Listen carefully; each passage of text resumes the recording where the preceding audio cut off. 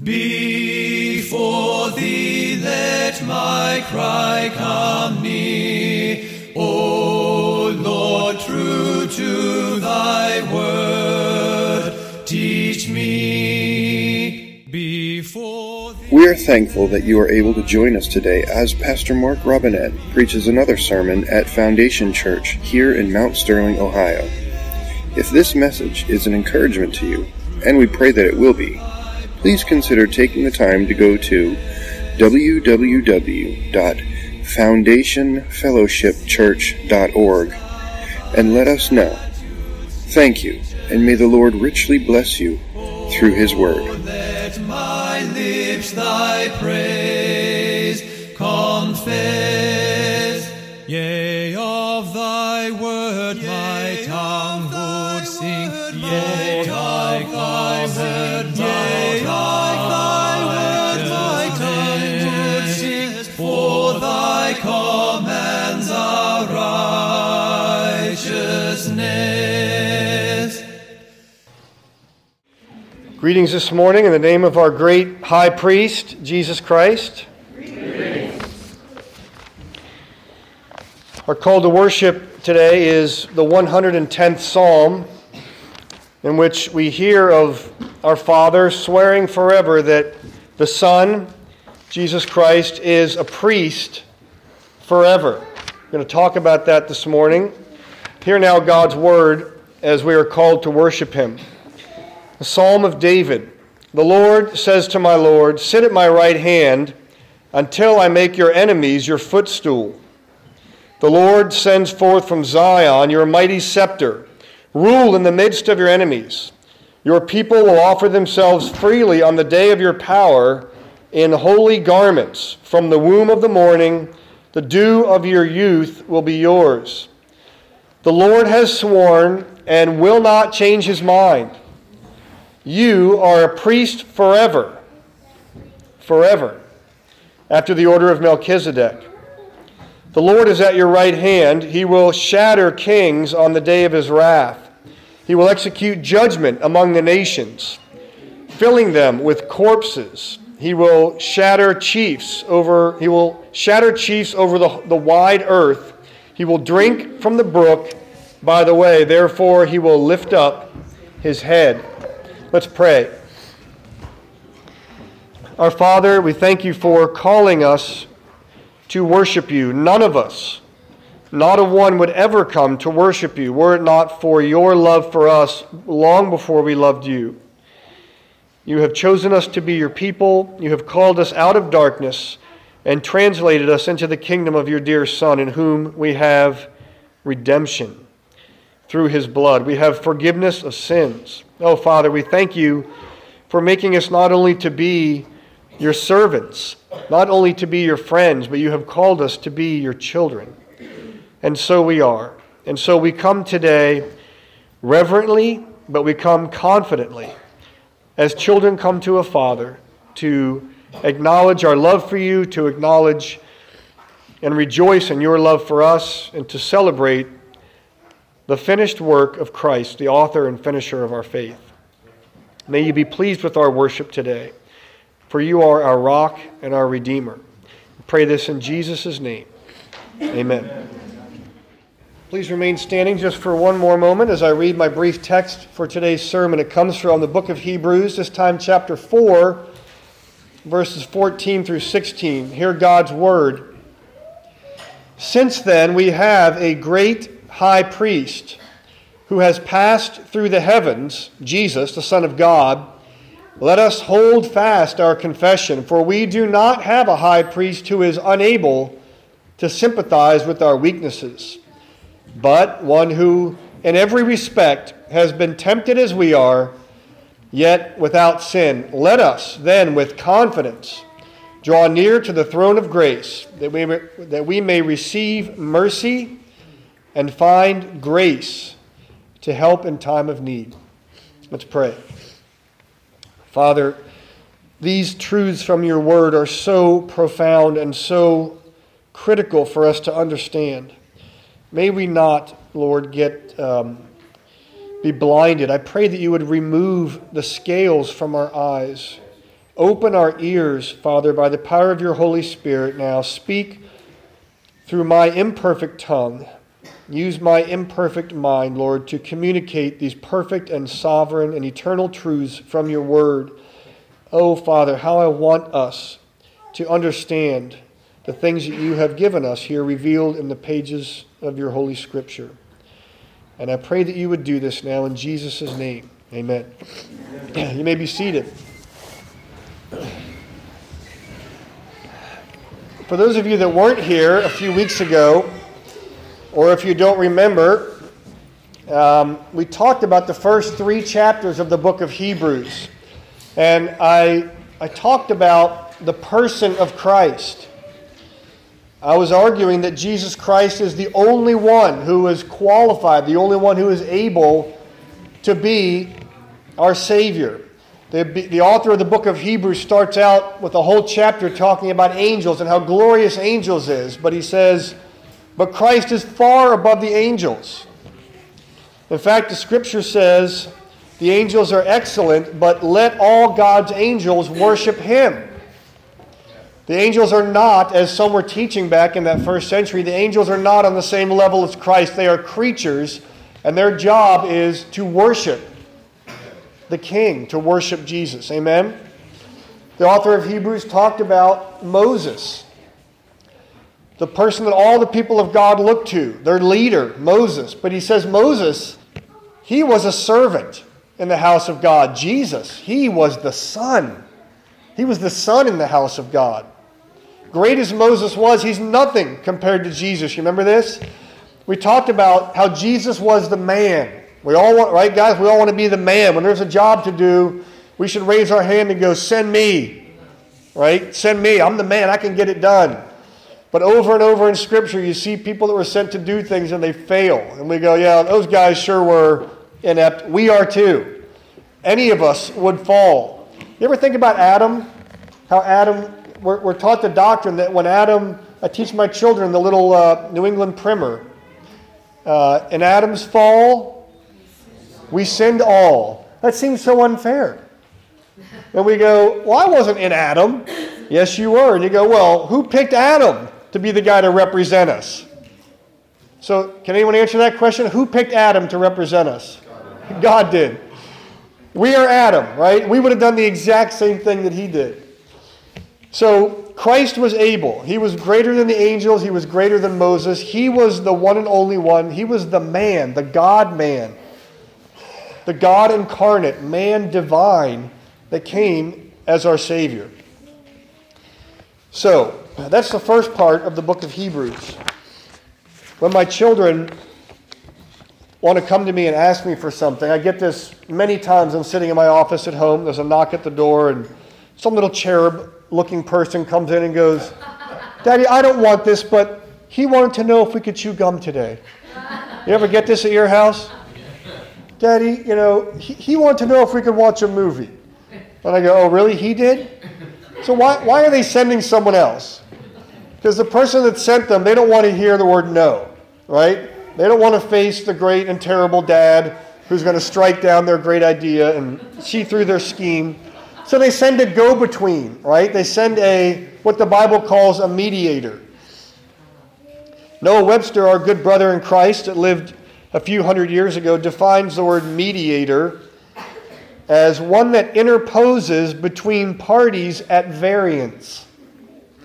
What does that mean when parties are at variance? They're not seeing eye to eye, right? There's some disconnect, there's some separation between two parties. And so the mediator is someone who interposes between these two parties at variance for the purpose, Webster says, of reconciling them. That's what a mediator does. Listen again to what you heard in Leviticus chapter 20. I'm just going to read 2 verses of this. After they heard the 10 commandments, as God was giving them to Moses, it says, now when all the people saw the thunder and the flashes of lightning, I'm guessing it was different than the thunder and flashes of lightning that we see. Is that a fair assumption to read into this scripture? And the sound of the trumpet and the mountain smoking, the people were afraid and trembled. And they stood far off and said to Moses, You speak to us, but do not let God speak to us, lest we die. They were so terrified, they were trembling. They did not want God to speak directly to them. What they're saying to Moses is, be our go-between. Stay between us and that God. He is so holy. We are so in awe of him. We're terrified of him. Now you might hear that and say, I don't need a mediator like that. I don't need that. I'm not so afraid of God that I tremble before him. We don't understand our need for a priest because we don't understand how holy God is and how not holy we are, how sinful we are. That's our problem. It's the problem of every person that's ever been created. The 23rd question in the Shorter Catechism says, what offices does Christ execute as our Redeemer? Anybody know the three offices of Christ?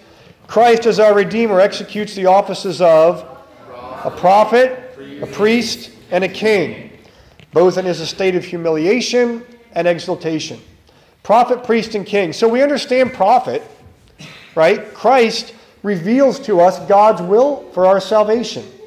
He is the Word of God. He is the prophet with a capital P. We understand that one pretty well. We understand king.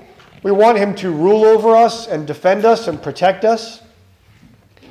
But I don't think we understand priest. The 25th question says, how does Christ execute the office of a priest? And the answer is, Christ executes the office of a priest, listen carefully now, in his once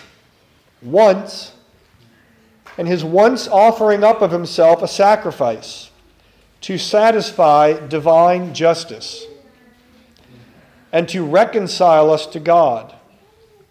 This is what Christ does as our priest. One sacrifice, he did it once to reconcile us to God. That's what a mediator does. And in making continual intercession for us. So he was a priest in what he did on the cross, and he is still our priest. He is making intercession for us right now. How about that for some good news? So this morning I want to look at two things. Why we need a priest, looking at our sin and looking at the holiness of God. And then I want to talk briefly about what Christ actually did as our high priest. And then we'll go to the book of Hebrews for that. Our sinfulness is pretty evident if you look in the Bible. Remember in the days of Noah, the wickedness was so great that what? God repented that he had ever made anyone. And you know the story. He wiped out everyone. Every living person on the planet, with the exception of Noah and his wife and Noah's 3 sons and their wives. 8 people spared. Everyone else, God said, I've had it. How about the golden calf? God is speaking to them to Moses on the mountain, and here's Aaron, of all people, the high priest Aaron, and they're making a golden calf to worship. Think more modern. We think of Hitler and these horrible people that have done these atrocities, and we go, yeah, those people are really wicked. You and I are exactly the same as they are. Apart from Christ, we would go and do the exact same things. But we don't realize that because, for one thing, if we are redeemed, if we are of Christ's people, that is foreign to us now to some degree. We have the love of Christ. We are redeemed. We have a Redeemer. It's hard even to imagine sometimes what we would be like apart from Christ, but if you want to know, that's what we'd be like. That's how sinful we really are. So I think we're Reformed people. We understand the depravity of man. Mark's preached to us so many times about this. I think we probably get this. What we may not get as clearly as we should is how holy is God. We tend to go, God's holy. Yeah, I mean, he's holy. We're not here. We're way down here. No, my friends, we're not. The word holy means what? Set apart, distinct. We are so far apart from God and his holiness. And I want to go to Isaiah chapter 6 and spend a few minutes in this passage that you're probably familiar with and have it hopefully shed light to us on how holy God is. And after that, I'll talk a little bit about what Christ did to bridge the gap. Isaiah chapter 6, verse 1. In the year that King Uzziah died, This is Isaiah speaking. I saw the Lord sitting upon a throne, high and lifted up, and the train of his robe filled the temple. This Lord is not the uppercase L, uppercase O, uppercase R, uppercase D. This is in your Bible, it'll be capital L and then lowercase O-R-D. This is a title. This is the one who is absolutely sovereign. This is in the Greek, the Kyrios, the word that's translated Lord in the New Testament. It's the Adonai. This is a brief aside, but remember the passage in Philippians? We memorized this a while back. Philippians chapter 2. Let me read this, and I want to ask you a question. It says, wherefore God has also highly exalted him and given him a name which is above every name. What name is that?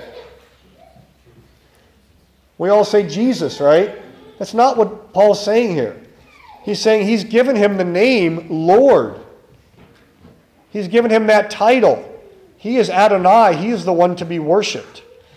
And then he says that at the name of Jesus, every knee should bow, things in heaven and things in earth and things under the earth, and that every tongue should confess that Jesus Christ is Adonai, that he is Lord to the glory of God the Father. That's the title that's used here in Isaiah. I saw the Lord sitting upon a throne. His train filled the temple. In the old days, the kings would be measured, their greatness would be measured by their apparel, their garments.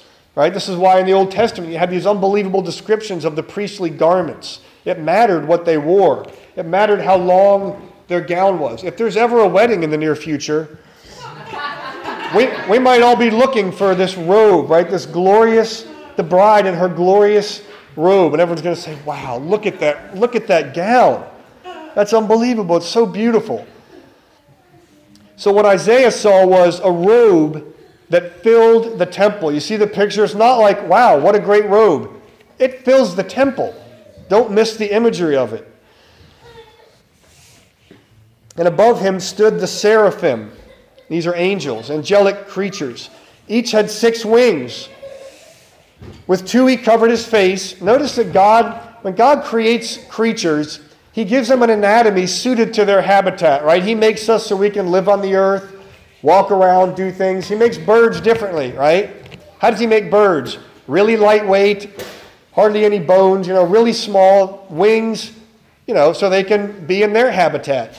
He made these angels because he knew these angels were going to be in the presence of God, so he gave them 6 wings, and the first 2 were for what purpose? To cover their eyes, because he knew they would be in the presence of God at his throne, beholding a holy God, so awe-inspiring, so holy, that the angels themselves could not bear to look upon him. Do we think about God that way? Is that how holy? Are we like, hey God, it's me? It's okay to come confidently. He's our Father. But we should come reverently, thinking this is a holy God that the angels cannot even bear to look at. He gives them 2 other, so they have 6 wings. The other 2 are to fly, 2 are to cover their feet. What's that about? They're covering their feet because the feet are an image of our creatureliness. And it's a reminder, when you come to God, you're not like God. You're grounded on the earth. You're of dust. You're a creature. Remember when Moses had the theophany? He heard God speaking to him from the burning bush. And as he approached, what did God say? Stop. Take off your shoes. You are on holy ground. You're approaching the holy God. Moses on the mountain said, oh God, can I see your face? And God said, no. You see my face, you're going to die. You couldn't handle it. I'll pass by and you can see me as I move this way. Do we think about God being so holy that we should take off our shoes in his presence, that we should shield our eyes if we were to ever behold him? One called to another and said, these are the seraphim calling to one another, saying, Holy, holy, Holy is the Lord. This is Yahweh. This is the name. This is not the title. This is the name of God. Holy is God, the Lord of hosts, the commander of the armies of God. Holy is the Lord of hosts. The whole earth is full of his glory. This word glory means weightiness. Only one place, I think this is the only place in the Bible where an attribute of God is mentioned 3 times like this. When Jesus would speak, remember he'd say, "Verily, verily, I say unto you, truly, truly." The word he's saying is amen, amen. What I'm telling you is true. Believe it. Listen up. He'd say it twice for emphasis. Here, the seraphim would say this 3 times, and they didn't say love, love, love, although God is love. They didn't say sovereign, sovereign, sovereign. What they're uttering in ceaseless songs is holy, holy, holy. He is so different. He is so set apart. He is so magnificent. He is all-powerful, the Lord God omnipotent.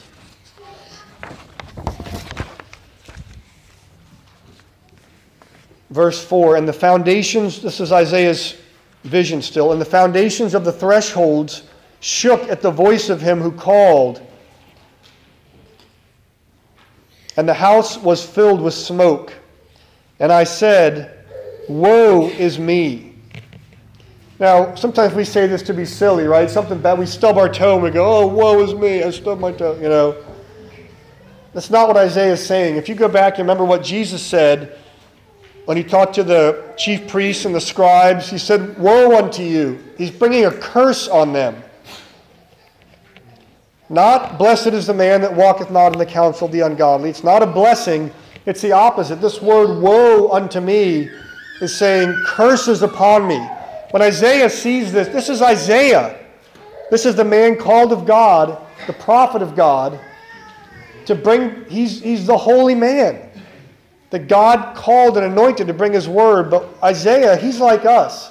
When he sees this vision, all he can say is, I am cursed. The curse of God is upon me. Because he realizes how holy he is. He gets a glimpse as to how holy God is and how not holy Isaiah is. So he says, woe is me, I am lost.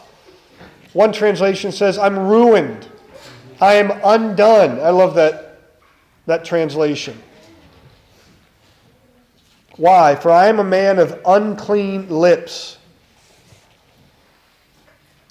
and I dwell in the midst of a people of unclean lips. And then he concludes with this, for my eyes have seen the King, the Lord of hosts. Oh, I wish we could see God like Isaiah saw him that day. That we would say, oh, I'm a person of unclean lips. I am undone in the presence of the holy God. Now, this doesn't mean God doesn't love us. It doesn't mean God isn't good to us. It doesn't mean he isn't merciful to us. But he is holy in a way that we really don't understand. The point wasn't to torture Isaiah. The point was to cleanse Isaiah. You remember what happened is the angel brings, well, here, I'll read this. Then one of the seraphim flew to me, having in his hand a burning coal that he had taken with tongs from the altar. And he touched my mouth and said, behold, this has touched your lips. Your guilt, Isaiah knew he was guilty. Your guilt is taken away, and your sin atoned for. Shouldn't that be our response? If we really understand God, we should say, oh, man. That's why I don't get when people read the Bible and all they get out of it is, you know, God loves me because, man, he's really pleased with me. I don't know what translation of the Bible you're reading, if that's what you come away with. What you ought to come away with is, man, are people messed up. This God is so holy, and we continue to sin over and over and over again and never get it right. No wonder we needed a Redeemer. So the point wasn't to torture Isaiah, it was to cleanse him. His sins were atoned for, his guilt was no more. The people of the Old Testament continue to sin over and over and over. So God was gracious and he institutes this system that to us is weird, right? When you go back and read the Bible, any of you doing like a read through the Bible right now, ever tried it? Genesis, neat. The beginnings, the first of everything. Exodus, okay, he brings them out. And then you get to Leviticus, and this is where 80% of the people get stuck. And they go, what is up with that Leviticus thing? Offerings and sacrifices. God instituted this to show us there is a sin problem that needs to be dealt with. And all this stuff about killing animals, taking your sin and grabbing the horns of the animal and killing him and putting their blood and sending them out. And you go, what in the world is that about? It's very simple. God's trying to show us God is holy and we are not. Something has to reconnect to reconcile us. So the whole central message of the book of Hebrews is that Christ was that perfect sacrifice. The Levitical priestly system that was in place was a shadow, was a picture of our need for him, but it didn't solve the problem. That's why, as I think Jeff read, they had to keep doing it over and over. In Hebrews 7, we needed a priest that would be a priest forever, not like these ones that kept dying to be replaced by another one. The book of Hebrews is a contrast between the old covenant and the new, better covenant. It's all one covenant, but it's different administrations of this covenant. And the Bible says the old one is so different from the new one that it's like obsolete. It's fading away. We don't understand because we live in these last days, as the author of Hebrews says. Ever since Jesus rose from the dead and ascended to heaven, we're in the last days. We've always lived in Christendom. All of us in the room here, we have no idea how dark it was in the times of the Old Covenant. They saw things through shadows. They had the law, but it didn't make sense. They had these prophecies, but it wasn't clear to them. So the two covenants are very, very different. So once we see our sin and once we see God's holiness, let's take a brief look at chapters 4 through 10 of Hebrews. I'm going to go really quickly through this, okay? But just to touch on what Christ did as our high priest. Do you all agree we have a need? Do you see a little bit maybe more clearly the holiness of God? Hebrews says this, "Since then we have a great high priest who has passed through the heavens, Jesus the Son of God. Let's hold fast our confession. For we do not have a high priest who is unable to sympathize with our weaknesses, but one who in every respect has been tempted as we are, yet without sin." And then here's the therefore. "Let us then, with confidence, draw near to the throne of grace." We can do that now because we have a high priest. "Let us draw near the throne of grace that we may receive mercy." Anybody need mercy? "And we may find grace to help in time of need." Jesus passed through the heavens, just like the Old Testament priests had to pass through the outer court, and then they went into the holy place, and then once a year they went where? The Holy of Holies. They had to pass through to get to the Holy of Holies to make atonement. Christ passed through the heavens, down through the atmosphere, down to earth, and became a man of dust. He sympathizes with our weaknesses. He was tempted as we are, but he didn't sin. So this allows us to draw near the throne of grace with confidence. Remember Esther? Esther wanted to go. Her people were going to be, there was a plot to murder all the Jews. And so what did Mordecai tell her to do? Go into the king and beg for mercy. And she said, I can't go in there. If I approach the king, if I approach the throne and he hasn't called for me, I'm going to get killed. You can't do that. Remember that? We don't have to worry about that anymore. That's how it would be. We'd be like those Israelites. Oh, Moses, let him talk to you, not us. We don't have to do that anymore. We have a great high priest who has passed down through the heavens that we may receive mercy and find grace in time of need. The Levitical priests were called by God, so too was Christ. You heard it earlier in Psalm 110. The Lord has sworn, this is an oath. The Father makes an oath. He will not change his mind. The Son is a priest forever after the order of Melchizedek. So what does that mean? Let's talk just a few minutes about Melchizedek. As far as I know, I looked this up. He's only mentioned 3 times in the Bible, here in Hebrews and then in Genesis 14, where Abraham paid tithes to Melchizedek after Abraham fought this battle, and then in Psalm 10, what I just read. Melchizedek's order was a different kind of priesthood. The Levitical priests were descendants of Levi. You talk about the order of Aaron.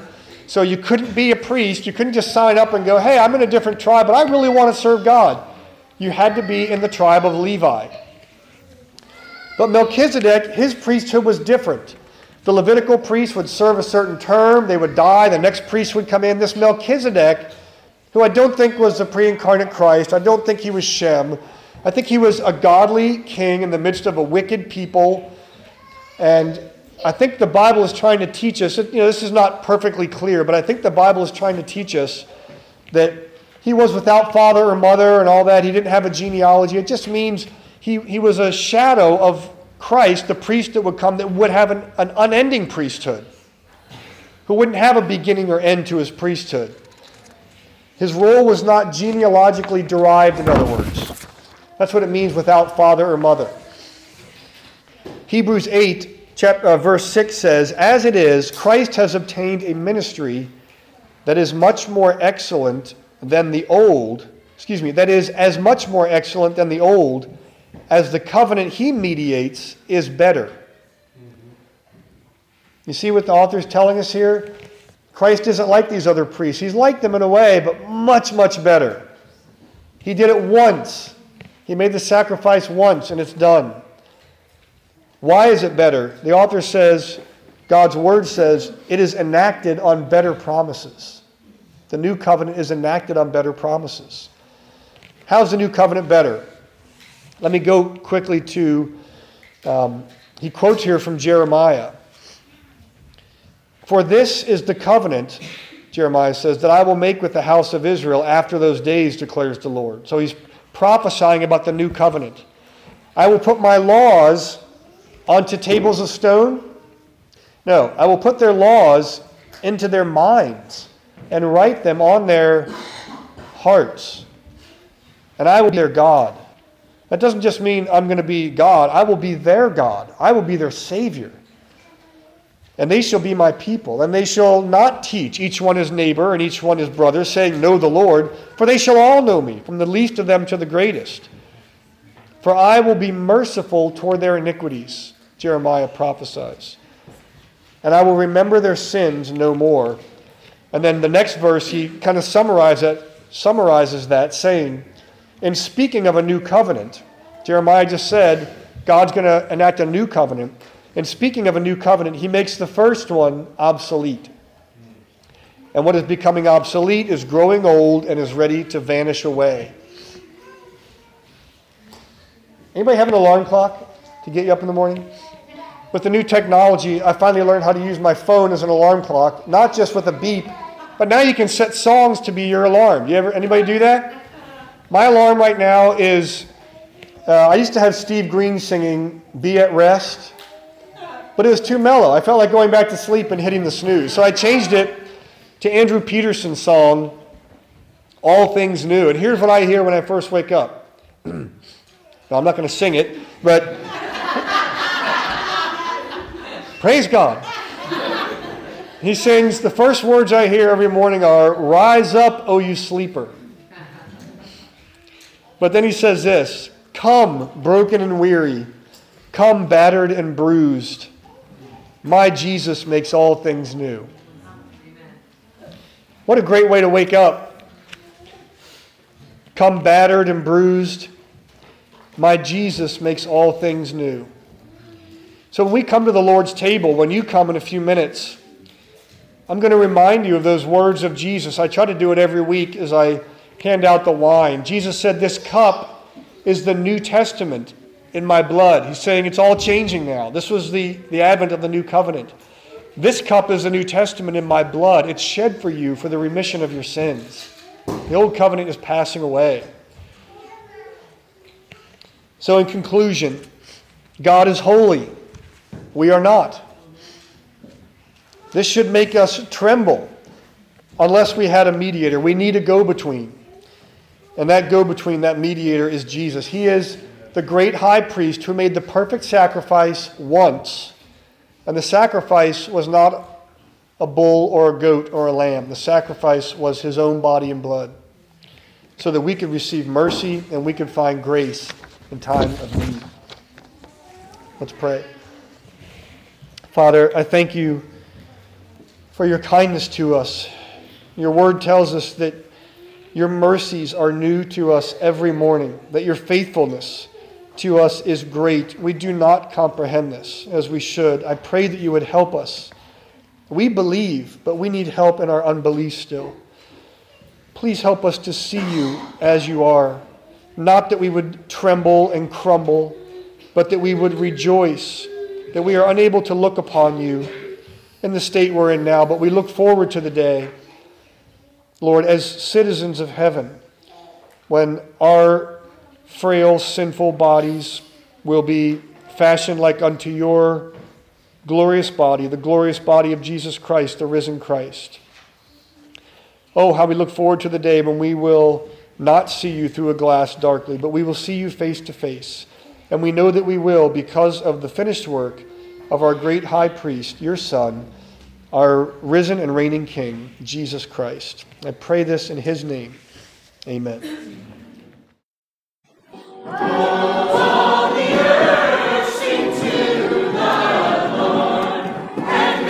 Hello, this is Pastor Mark Robinette of Foundation Church. Thank you for taking the opportunity to listen to our audio sermons. We would love to hear from you if you have any comments, questions, or just to let us know how they served you. Go to our website, www.foundationfellowshipchurch.org, and send us a note. Thank you, and it's a pleasure to serve you.